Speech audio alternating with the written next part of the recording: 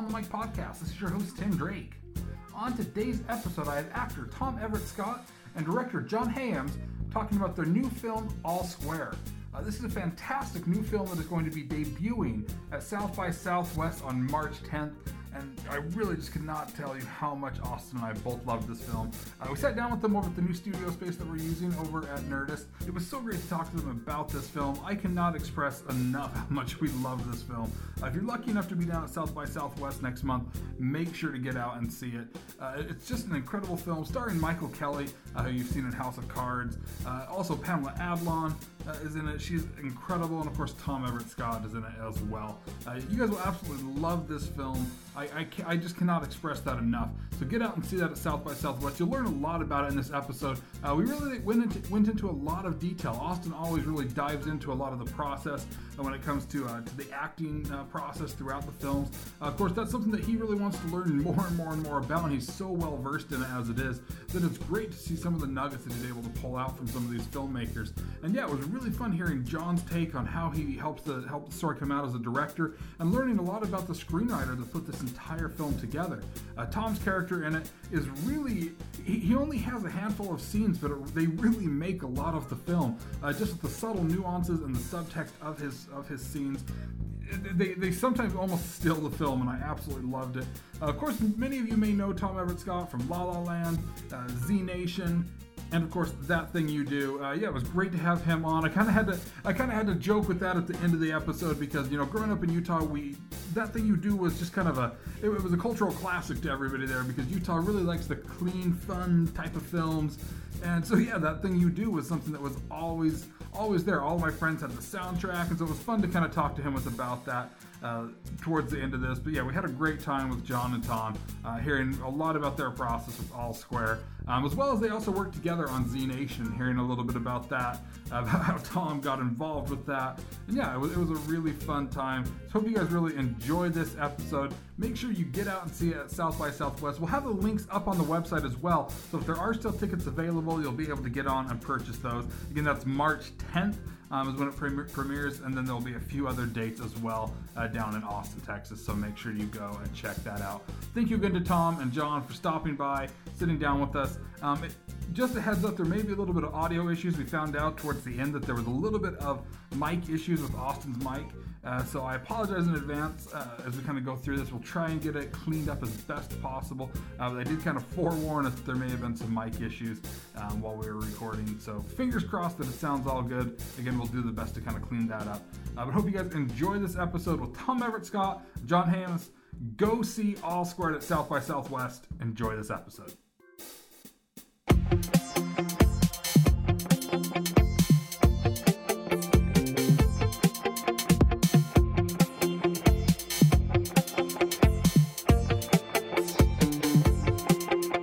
So I'm excited that both of you guys were able to make this out. So I know when I was talking to your publicist, I was like, are both of them in LA? Because I'd love to have both of them in studio.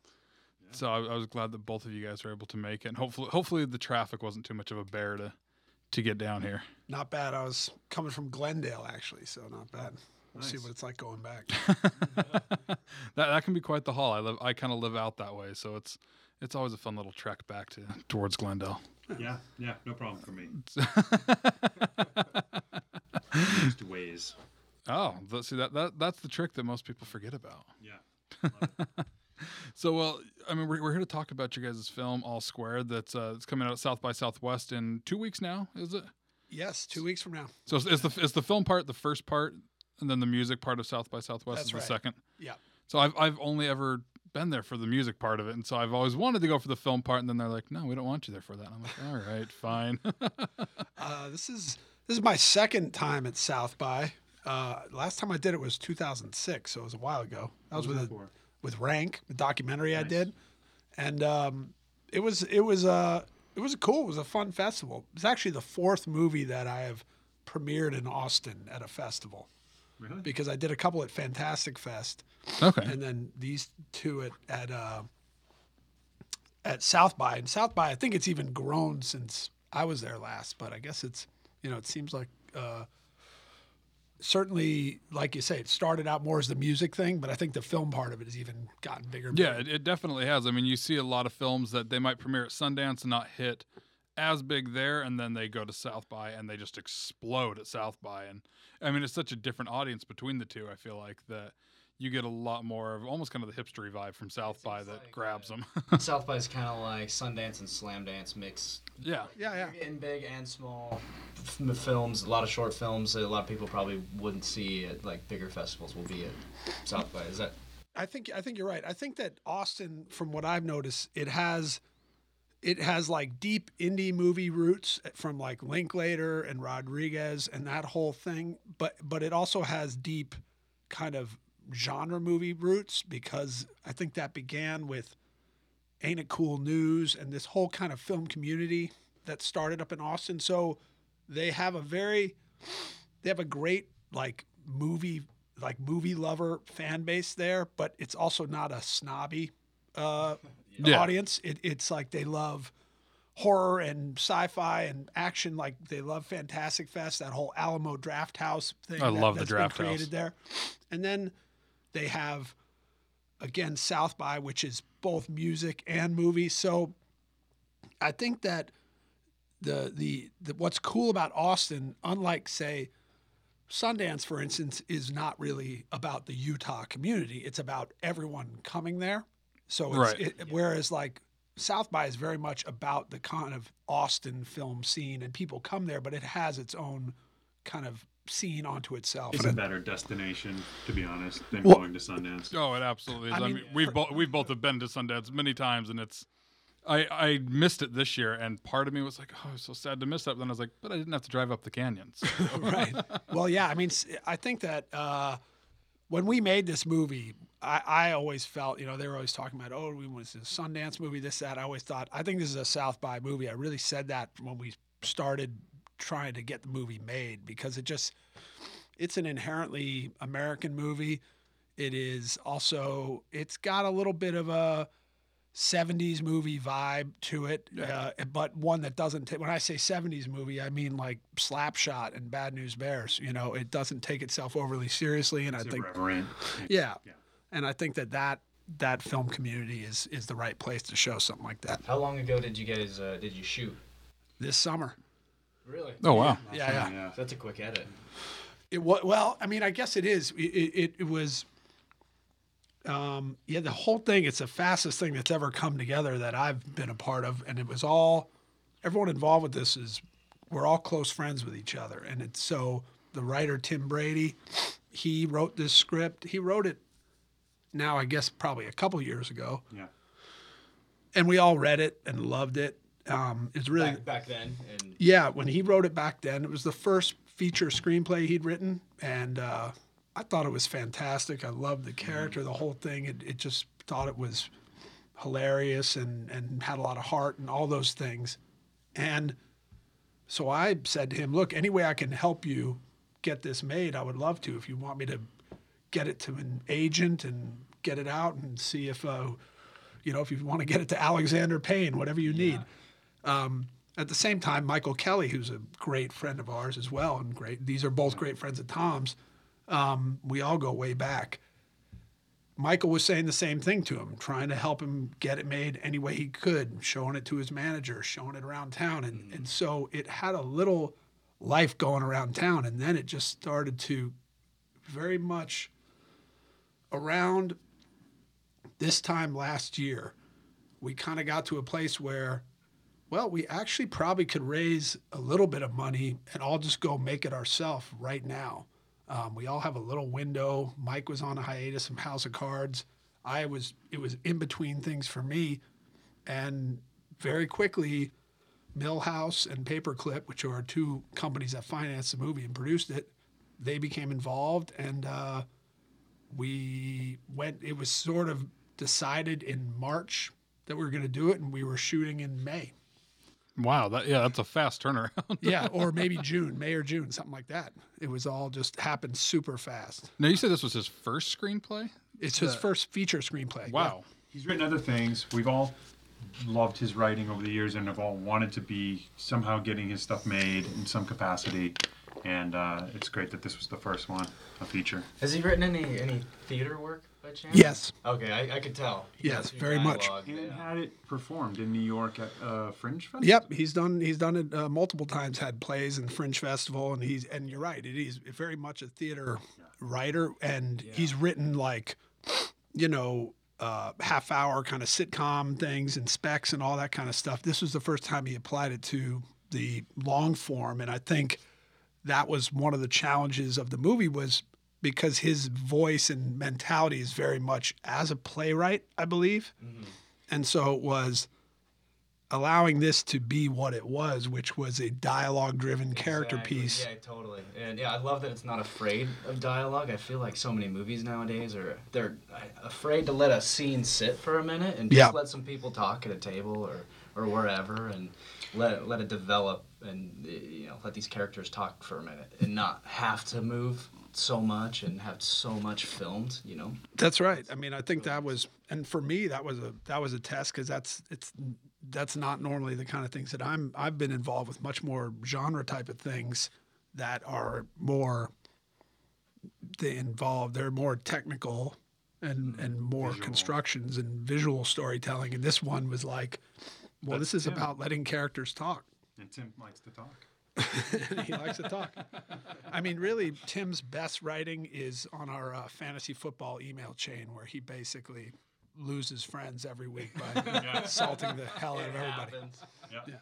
Yeah. It's we love to hate him. Yeah, that's kind of his finest work, really. It is. I loved it how, some of the scenes, and we won't say too much because we don't want to spoil any of it, but there were some scenes, there's one between you and Michael early on in the film where the first one? Yeah, the very first one. That even just the way you kind of let the two of them play out, just with the looks that Michael's giving you, it like you can almost feel the uncomfortableness, but it's saying there's so much subtext behind all of it. The subtext is strong. It's beautiful. It's one of those where it's a conversation about something that the conversation isn't about. Right. Yeah, it was about understanding the relationship between those two people, where it serves the story at that point, and then just letting it play out and kind of getting John letting us, have not improv because we stuck to the script, but there was a sense of playing with that. Oh, I mean, you did a lot of. I mean, every take you took it a lot of different directions. That was with your character in general. I think we had a lot of. Excuse me. You gave us a lot of options and choices, and there was a degree of looseness that you were applying, which was great. Every take was like you went different directions with it. But the essentially the idea of your character that was fun to do, like what you're saying, is to have a character who's basically lying or full of it or covering something up, but being trying to be. She just wants to be your best friend. Yeah, trying to be a nice guy in the process. And there was something that's always funny to me is watching people squirm and lie. You get it. As soon as he pulls up, he doesn't even have to say anything. Just your look at him is like exactly what their relationship is. Right. Yeah, the body language, everything. So that scene was different than any of the other scenes that I had to do as that character. That the character's other scenes are more about what he does, which is analyze sports. And this was just him in a real moment where, he was very uncomfortable. Right. He's just getting busted. Mm-hmm. When you prepare for a scene, do you like to come into it with a couple different options, or do you kind of have one way and then you figure those out as it goes along and not like improvise, but, sometimes inspiration happens in the moment with the other actor?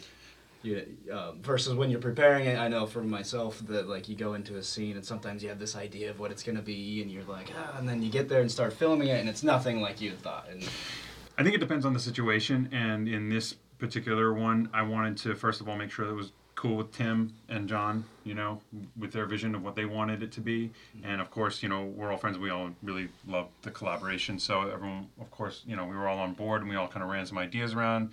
What we would say is great to have options. It's great to, nail the one that is your favorite. And then when you got that, just try some other stuff because you're there. Why not? And it's fun to, just play within the parameters of the scene and just sometimes not even know what you're going to say if you've got enough of the good, the takes that you're pretty sure you want. It's fun to go in and just kind of figure stuff out, which is what we were doing we were kind of doing stuff on the fly there. Oh yeah, for sure. I mean, I think it was, and I think for that it was just like, don't be afraid to do a bad take. Just something funny is going to come up, and something honest will come up within that. And I think that was what I actually loved about that scene. Really, for me, the most was at the very end. You have this very kind of honest, painful moment where you say you're going to leave an envelope for him, and it's it was I just thought the way you played that was beautiful, because it's like you're kind of put on the spot, you're embarrassed, you're ashamed, but you're also being a weasel. Completely. And we played it a couple different ways. We played it more weaselly, but I think that was that last. More weasel. Those scenes are tricky because they're not a big deal in the movie, but if they're not done well, they stick out like a sore thumb in a way where it's like, I didn't believe that interaction. Yeah. But it's a very subtle scene. It's not anything that.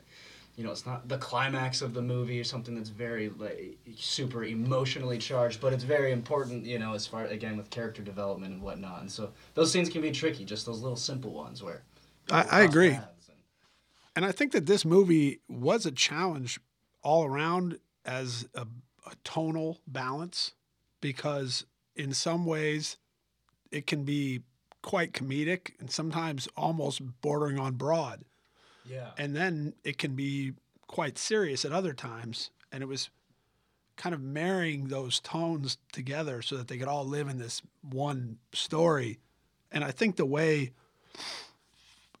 least the way I thought that we could achieve that best was by keeping it subjective, in that if the feeling of this is always still very much from the perspective of Michael Kelly's character, then even when what's happening is sometimes, very dark, it's always being filtered through this kind of laid back, glib perspective that keeps you back on track and lets you know that it's still okay to be laughing at this stuff, even when it goes off the rails. One thing I really loved about the movie is that it doesn't ever feel like it's trying very hard. It's just like it's very, like the parts that are comedic and like you said, balancing that drama and comedy, which can be very hard sometimes. I feel like there's a lot of dramas that you can tell when a movie's trying to be funny and it's trying to bump stuff and up wink a at the bit. camera a little. Yeah, a little too nodded, too heavy-handed. But this, it's just moments it's a very moment-to-moment kind of film where it's you're not sure if this is funny or dramatic, but you're enjoying it, and it's really fun flow of. It just never felt like it was really.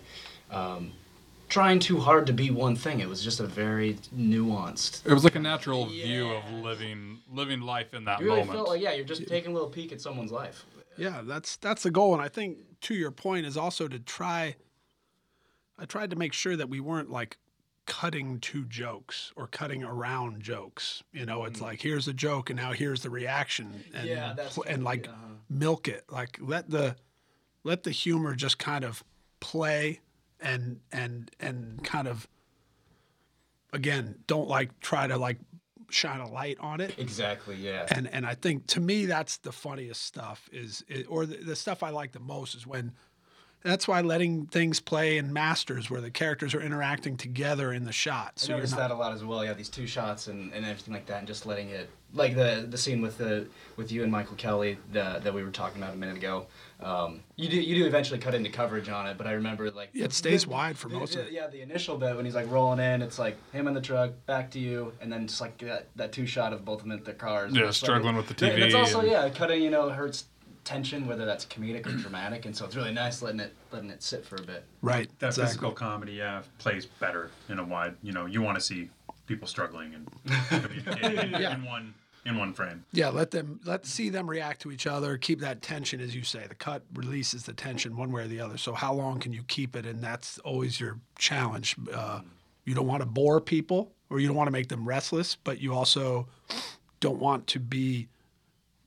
In the case of this, you don't always want to be telling everyone how they should be feeling at all times. Exactly, and I love that. I love when film or theater isn't telling people what they should be. And that's kind of the shining the light on stuff, I feel like. It's like, right. This is funny, you should be laughing here, or this is dramatic. It's just, you're not, not drawing attention to certain things. I think taking two certain actors that are in there and taking them out of the normal light that they would be in, like Pamela Adlon. Right. Everyone's used to seeing her so much in a comedy aspect, and instead of letting her just kind of be a dramatic character that's going through shit and just kind of, it is her life. Yeah. And I think that she's, I think that what I really liked about just what Tim had on the page with her is that she's a character right off the bat that you almost think of as a punchline. She seems almost two-dimensional. She's like drunk, woman in the bar, old ex-girlfriend. And by the end of it, she actually is, it's almost like at the beginning we're judging her the way he might. And by the end, she's actually, is a three-dimensional character who makes sense and is actually able to kind of turn the tables on him and point to him and say, you're actually not really going about things the right way. Who are you to judge me, in a sense? Yeah, right. That's a very tricky character to play as well. It was, like you said, there's an initial judgment that the audience kind of gets off of her in that first scene. But as as the film develops and the characters develop, it's just again another fine line between that, like, this is not funny, I guess, because she's never like trying to be funny, but that comedic element to her and in the like dramatic setting, just it worked so well with the development of the movie. And it's just I know those kinds of characters are really difficult. She's a very heightened character when you've got somebody that's trying to play it. And that's act like Michael's character is. Exactly. Yeah. And that's why I wanted Pam, because we had talked about from the get-go different actresses who could play that role, and some names were thrown out there of fantastic dramatic actresses.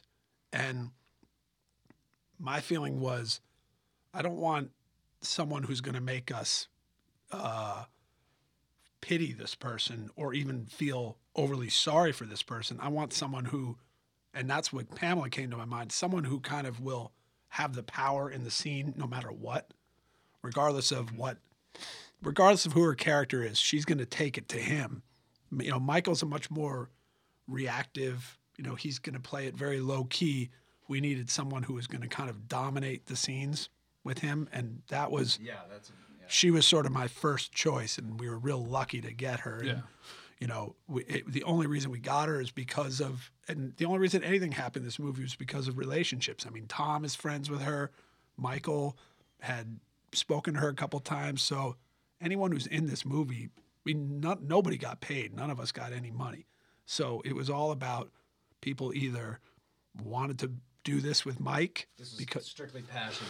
This was either people who respected Michael and wanted to work with him, people who loved the script, or people that we were friends with. And I should include Josh Lucas in that. Josh is an old buddy of ours. We all... I always just think of Josh Lucas as not Matthew McConaughey. he was, I think he was that guy at the beginning for sure. He had to, which is fine. That we should all be so lucky as to have that. Our what will people think of us? But we're fortunate because we have this group of friends that we've been together for a long time. John and I went to school together. We met in New York, and it's this whole group that you can put together a movie and a crew. Yeah. And it's about time we've done this a bunch of times, me and John, but it was great to get Josh involved, to have Michael involved, to have all those guys. How did Yeardley Smith get involved? And Yeardley is friends. She was a fan of Michael. And he bumped into her at some event or whatever it was. And by the way, she's one of the financiers of the movie. Yeah. So she's paperclip, along with having a little role in it. But she had... she's not Milhouse? No, she's paper. She's not Milhouse. No, I know, you would think that's a Simpsons name, right? Yeah. It's a weird, actually, that's kind of Oh my God, my mind is blown. It is. It's funny. I honestly had to look it up because I was like, oh, did she intentionally name it? Then when I realized it wasn't, I was like, oh. Well, you can ask Jordan. Milhouse is Jordan Foley and Jonathan Rosenthal. That's their company. And Tim Brady knew Jordan. They came up with half the money. Yardley and Michael had met a couple times. Yardley had her company, Paperclip, which is her and Ben Cornwell. And she had told Michael she'd love to do something with him. So when that time around last March rolled around, Michael called her up and said, hey, I think I got something that we can work on. Now, Jordan Foley, who is Millhouse, and we'd have to ask him this, he's a crazy Simpsons fan. Yeah. And he's encyclopedic about it. So that's probably why they named that Millhouse, but I don't know. Wow. You'd have to ask him. So I never even asked him how psyched he was to do a project with her. Yeah. And we got to go to a Simpsons table read, which was really cool. Yeah, I don't know if anyone's done that. That's an experience. During San Diego Comic-Con this last year, Matt Groening always does, during the Simpsons panel, An episode. He shows part of the episode, but when you go up and ask him a question, he gives you a gift. Oh. And sometimes it's a hand drawing that he does right there on the stage. Wow. And I was like, I had a good question that I'm saving now for this next year. But I got in line and they asked the first 5 of us, they were like, we have something special we want you to do. And I was like, okay. Like, I'm fine with this. And it was to actually ask Bart a question. And Nancy Cartwright was just behind, was backstage while they animated like her. So I got to ask Bart Simpson a question. That's crazy. But then part of me was like, wait, I wanted the gift from Matt. Like, but it was still, it's crazy though to talk to some of them if you're a big Simpsons fan, it's just like, oh my God, like, oh yeah, I mean, you make that voice. Dan Castellaneta was there when we were, and he's incredible. Oh my God. Do they do the voices while they're doing the table read? They absolutely do them. And the interesting thing, and Yardley told me this, is that she's really the only one who is basically using her own voice. Like, Homer and all them, he sounds nothing like that. Right. So, and he was doing several voices. Oh, he's so talented. He was brilliant. And Hank Azaria is like on speakerphone in the middle of the table. Yeah. And there's a big, it's an event. There's 40 or 50 people there watching, all these people get invited, and that's insane. It was cool. That's cool. It's one of my goals. Yeah, it's worth going to. It was pretty amazing. So now you mentioned that you guys have kind of gone way back. What was the first project? I know both of you had worked on Z Nation. Right, we did Z Nation. So did you guys do that together? Yeah. It was a really funny story because I was trying to get together either like a poker game or people getting together. John said, well, I can't make it that day because I'm going to be up in Spokane, Washington doing a zombie series. And I said, oh, well, let me know if you need any zombies because, I could use the work. And, we laughed and stuff. And then I picked up my son from school. He's in the back seat. John was on speakerphone. He called me and he said, hey, I know, we were like kidding around and stuff, but I actually pitched you to the Z Nation people for this 6-episode arc. And I said, okay. And he said, I'm going to send you the scripts. And it basically, he ran it down for me, what was going to happen. And so I said, sure, I'll read it. And I hung up. And from the backseat, my son said, Dad, you got to do it. Because it was like, you pitched this amazing zombie apocalypse story. And I was like, I got to go kill zombies, I guess. Yeah, that was really fun. I mean, because I was up there, I was supposed to just do the first 2 episodes.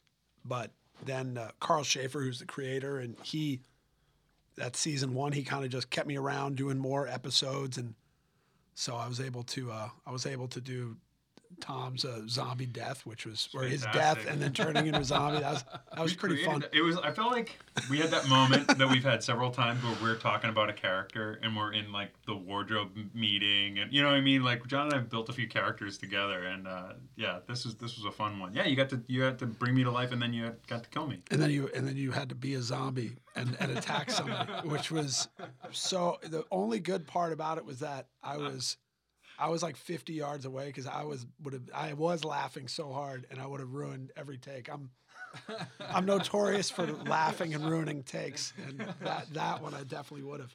There's a lot of that in these movies.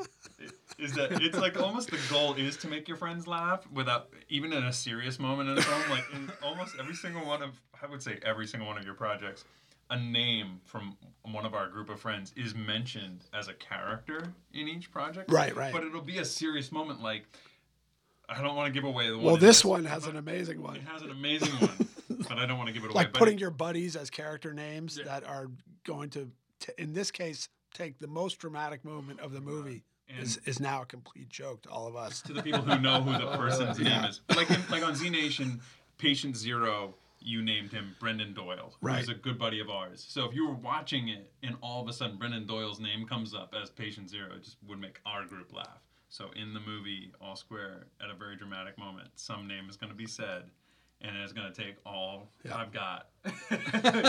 And it's your father-in-law. Yes. The name is Tom's father-in-law, who And we all know We well. all know him. And It'll be screening at South by, and it'll be like the whole audience It's the will most be dramatic in moment. it, Yeah, know, yeah. and then they'll get this one laugh from the back, like, ah! Exactly. Like, what was that about? I think at South by it might get a bunch of laughs. A lot. Because of a bunch of us are going to be there stifled. and I laughing. Yeah, Brendan Doyle, who is Patient Zero in Z Nation, he's actually in All Square. Yes, he is. If you remember, there's a scene at the one of the Little League games where we kind of are tracking past all the degenerate gamblers in the crowd. A lot of those guys. So we've had most of us are friends, Tom and I from before that, but most of us are friends because of this weekly poker game we used to play in New York. And we call it Big Money Wednesday. At Michael Kelly's place. At Michael Kelly's place. And Josh was part of that. Tim Brady was a part of that. Andrew Sicking, who plays Andrew Sicking, who I known since I was a kid, but he was one of the original guys in that card game. He's the coach who's always yelling at his son and screaming at everybody. yeah. Oh, gotcha. So we all played in this poker game that was every week in New York. I mean, literally every Wednesday. I mean, maybe if Christmas was on a Wednesday, we would hold off a week. Yeah, But it was every week. It was consistent. And so when we basically, for one day of shooting, we brought a whole bunch of those guys to Baltimore. So that group of degenerate gamblers in the crowd, a bunch of them are the guys from our poker game. And Brendan Doyle is actually, he really sticks out because he wore like a real brightly covered kind of golf outfit. He's like, you can see him in a bright red shirt and a kind of blue cap, and he's holding a radar gun. We gave him. Oh, I yeah, remember yeah. that. I started laughing when I saw the radar gun because I was like, I can see somebody sitting there too. Yeah. Exactly. That was funny. That was one of the best parts, was to be able to get those degenerate gamblers in our movie. I know a great group of guys. They're perfect. Exactly. We know some degenerates. The radar gun was actually, I remember when I grew up in Los Angeles, and we had like a local Little League, and there was one team, they were the Angels, and they were better than everybody else. And it was because they had this guy who was the coach who was obsessed. He was like one of these, he's like something out of this movie, like one of these guys who's taking it way too seriously, who's like having kids stay at his house who live in another district so they can be in the district. Oh my God. And his team had like a pitching machine, and they all had like team jackets and cleats, and he was a maniac. Jeez. And but his team was great. Yeah. And when they would do tryouts, he would sit behind the backstop with a radar gun. And we're talking like 10-year-olds. Yeah. I remember seeing, I mean, you played more Little League Sports than I did. parents. I remember seeing that growing up, that there would be the parent there that was clocking that. Yeah. Oh yeah, I had some friends who's one buddy in particular. His dad got tossed from a couple games, like got elevated to fist fights. You know. Oh, for sure. Parents get so heated when their kids are involved. And some kid Or when is money's the umpire. involved. You know, Yeah, so exactly. they're They're screaming ripping at into some the kid. blue. Oh. Yeah. Oh man, that was funny in the Brutal. movie too. Come on, Blue. Yeah, come on, Blue, It's like you're killing me. 12-year-old, he's Yeah. like maybe 2 years older than the kid's playing. And he's like, I mean, and that to me, that was one of the most fun things about this story, was just kind of like going right at that whole culture of like of obsessed Little League parents, and then like taking it to another level, which Tim did with this idea of the the taking bets on Little League, and that just kind of amplifying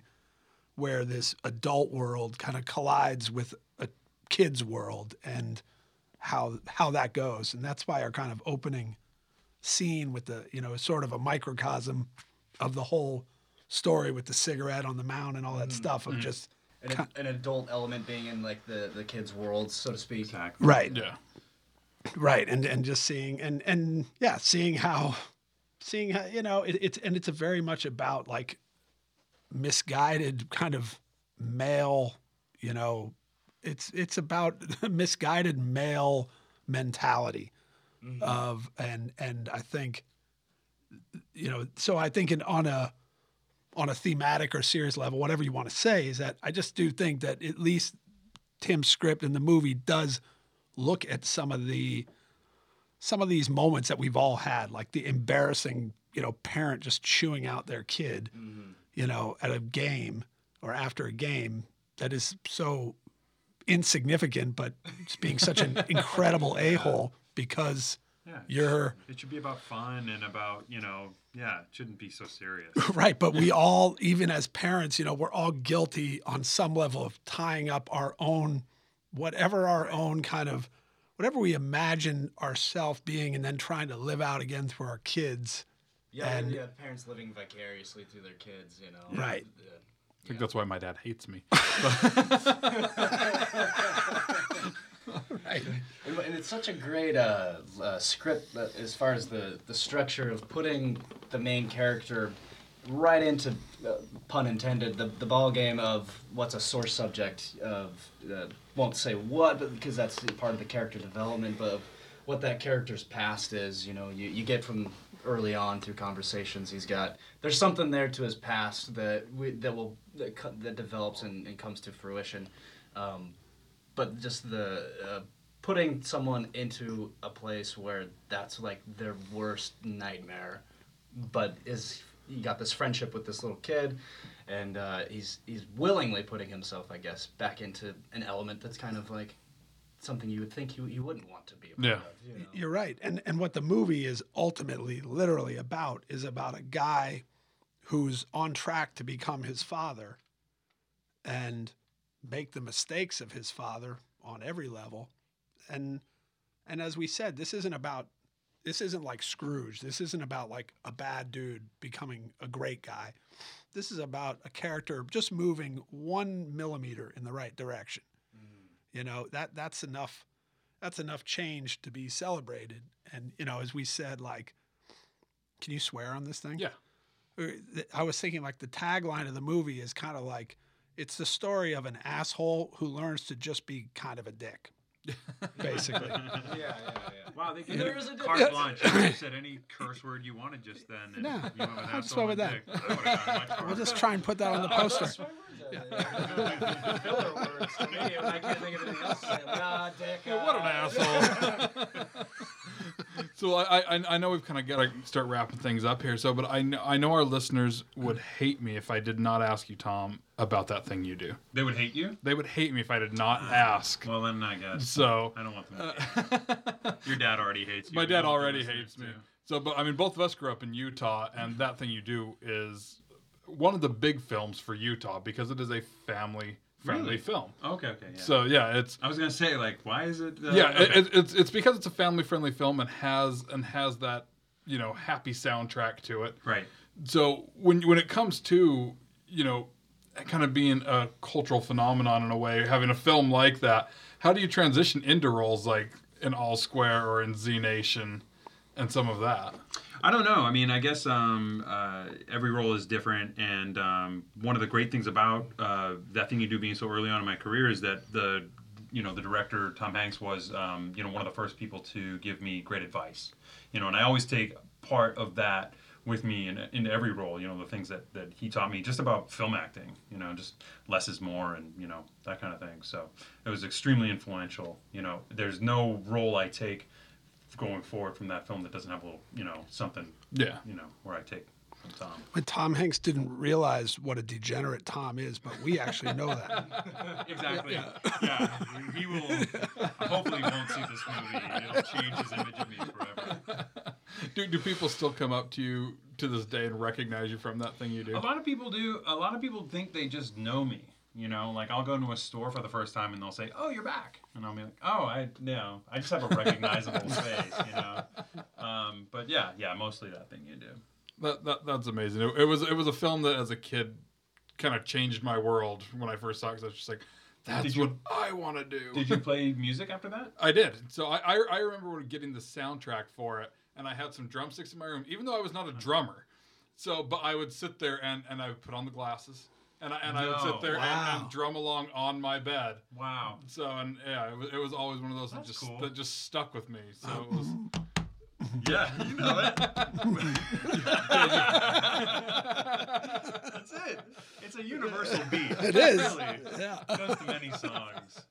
It was a film that has stuck with me forever, and I kept telling Austin, I was just like, you have to. Somehow he has not seen that. I haven't seen it. Oh. And when he said that changes everything. Yeah, when he said that to me, I was Utah like, and watch it. how did you grow up in Utah and not see that thing you do? It played on rotation at my house. Like, yeah, it should be on right now on some channel. I'm sure it is. You should be able to catch But it. that movie does kind of hold up fantastically well somehow. Yeah. It's like you watch it now, and it is, there's certain movies of your childhood, and that's not of our childhood and not of mine, but I can see how I can see how that is one of those movies that just kind of will last. It ages well. I wonder if some of that's because of it being a period piece itself, and Maybe. it's also just like super high quality like people in every department. With the Tak Fujimoto is the DP, and Sure. Tom of course is this incredible talent who wrote this really cool story, and they just And the cast, I mean, think of that cast: Yeah. Charlize Theron and Yeah. Liv Tyler and Yeah. Steve Zahn and you. And Exactly. all It's one of the It's a good only group. films that I have watched a director's cut of that I was like,